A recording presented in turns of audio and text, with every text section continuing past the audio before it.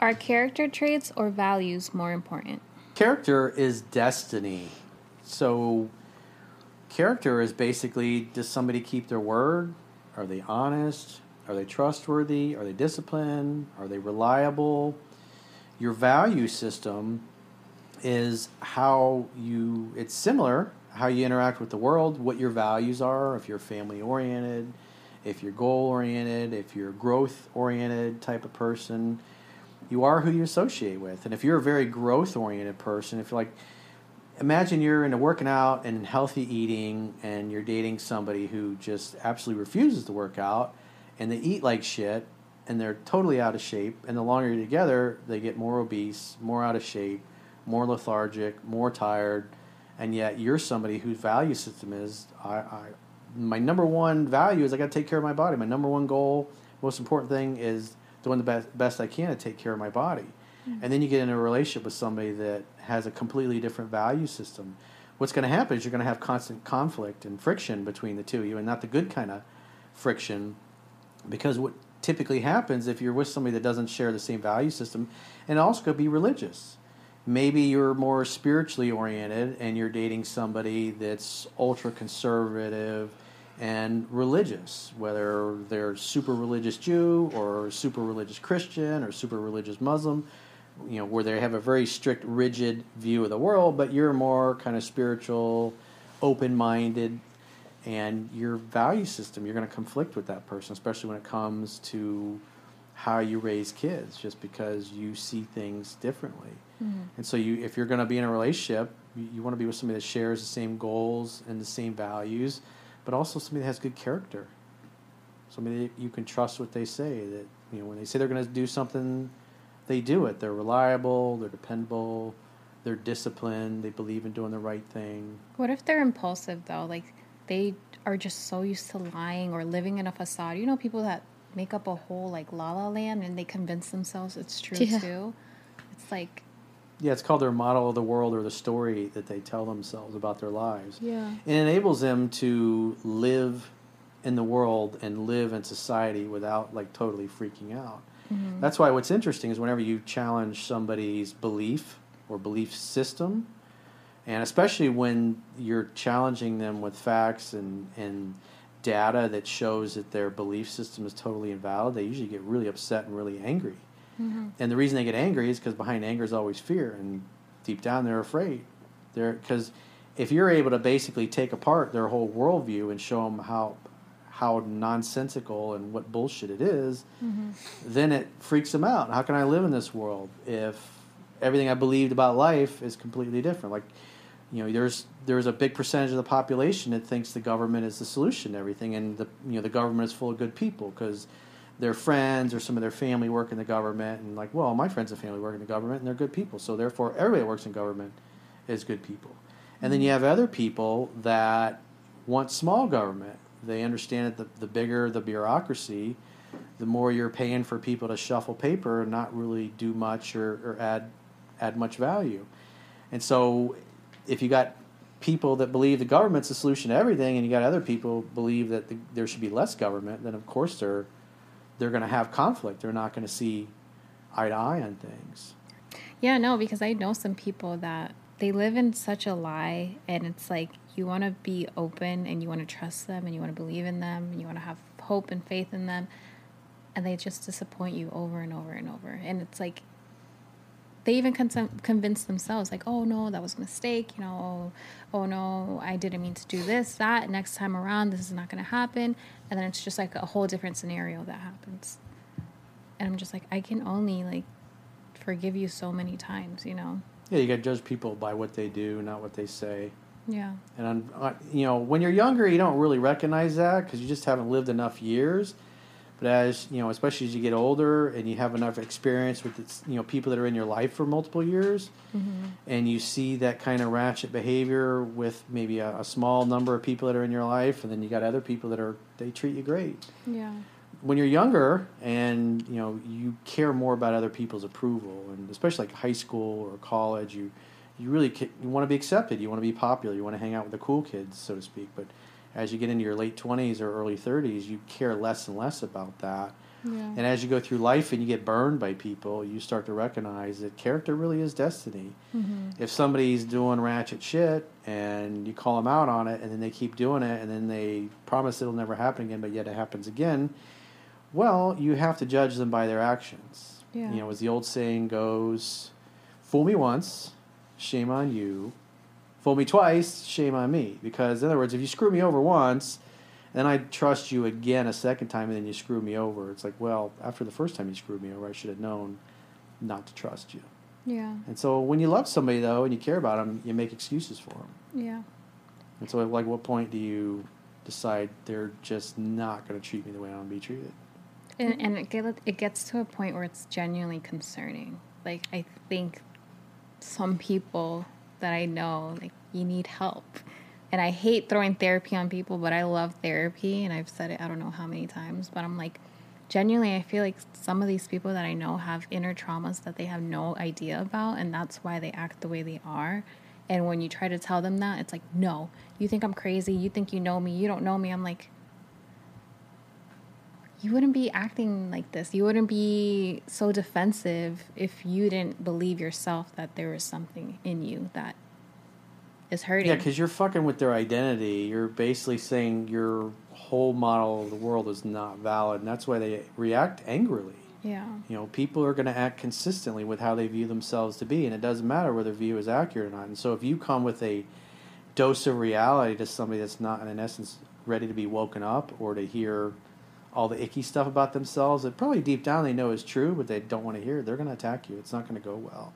Yeah. And at the end of the day, it's not your job to fix them or to Yeah. save them. When you can love somebody, but if they're just totally screwed up and they don't want to listen to you, it's like, well, that's not your fault. That's their family's fault. The parents are the ones that screwed them up. And it's, you can lead a horse to water, but you can't make it drink. Somebody that you could work with would take the constructive criticism and go, well, maybe there is some truth in what she's saying. Maybe I need to kind of reflect upon that and think about that and maybe take it in. Right. But when they're just like, screw you, and they just keep doing it over and over, it's like, hey, you attempted to resolve things, Yeah. and they're unwilling to resolve or even admit their behavior. You can't solve problems unless you can talk openly and honestly about it. Mm-hmm. And in those cases, they're not willing to talk openly and honestly about it. They are committed to deceiving themselves. Just like I see that a lot in the guys that write the emails in, is oftentimes, and I'll kind of roast them in the videos about this in the beginning, is they try to present in the beginning of the email like, oh, they did everything right. They followed what I taught, what's in the book. Mm-hmm. And then as I get further in the email and they tell me things they're doing and saying, and it's like, and I just point out, this is literally exactly the opposite of what the book says to do. Right. And yet in the first paragraph, you're trying to convince me that you did everything right and you don't know why things went sideways. And I just go boom, boom, boom. Yeah. Go through each point and point out what they did right, what they did wrong, what they need to do differently. And you know, if they're open-minded, in other words, if they really sincerely want to fix things, Yeah. then they'll take it in. And if not, they'll just dismiss it. I mean, I see lots of guys in the comments over the years like, hey, when I first started following you, I just thought you were totally full of shit. I thought you were the biggest bullshit artist in the world. But the more I listened, the more I read the book, and especially when I started applying what was in the book, I started seeing that everything you say and everything you laid out, I'm actually seeing in the real world in my life. Mm-hmm. And so that is what typically convinces people. But you can't even get there unless they're open to it. Yeah. You know, a friend of mine, I don't know where he got it from, but he said there was an acronym, called FAT. It doesn't have to do with weight. It's FAT. It stands for faithful, available, and teachable. In other words, you can only help people if they're ready, willing, able, and open to being helped.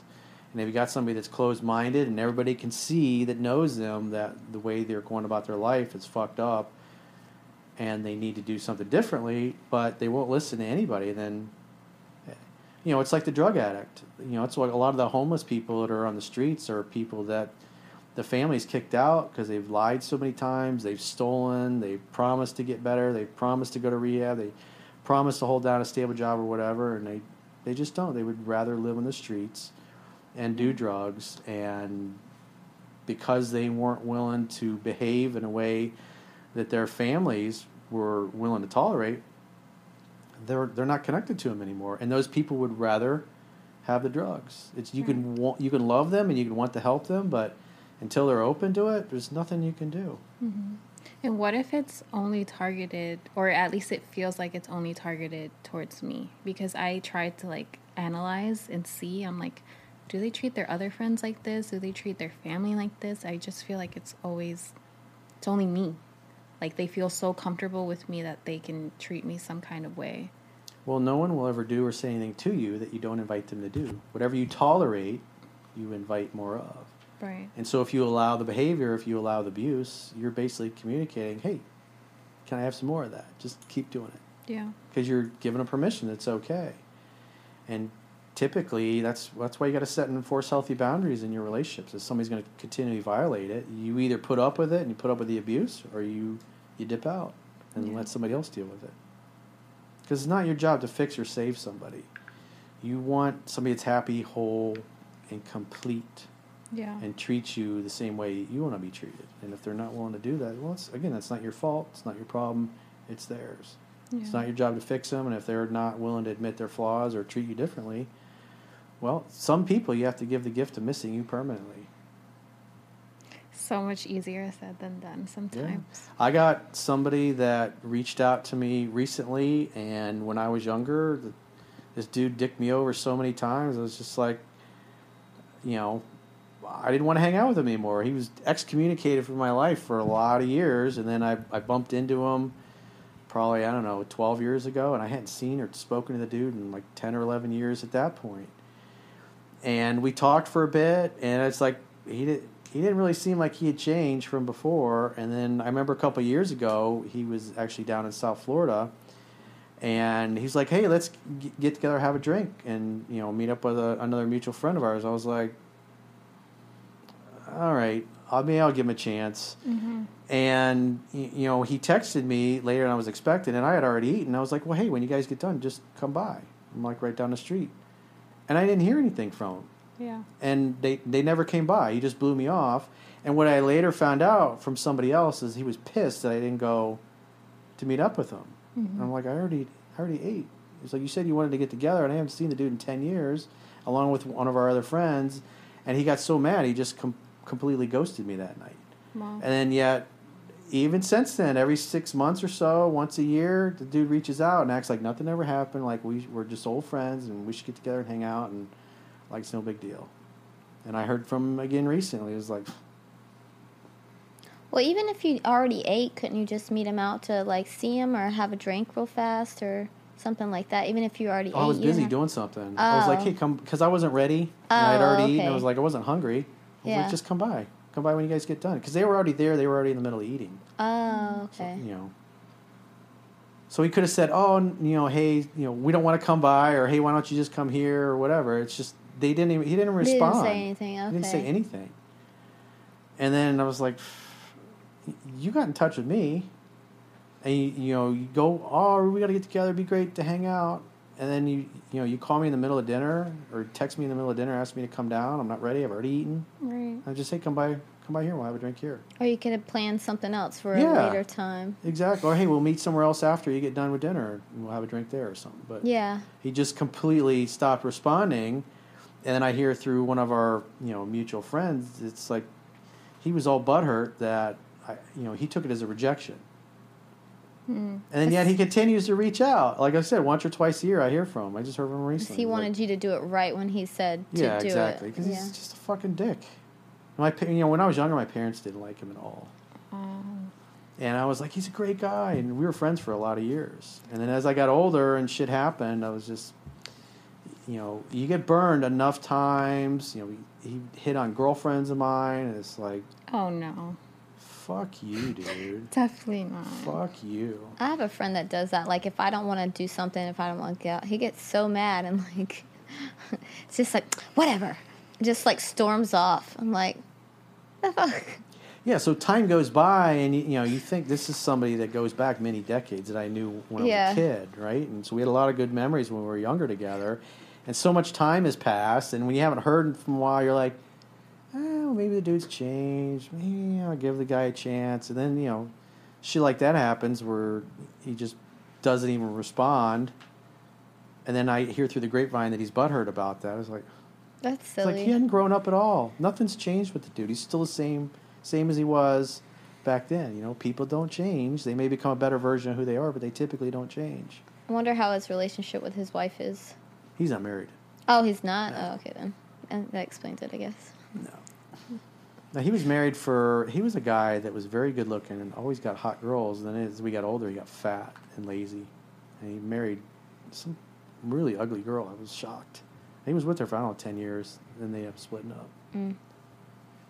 Has he probably treated her the same way? And now he's a single dad. And the woman he had a kid with is like a nut.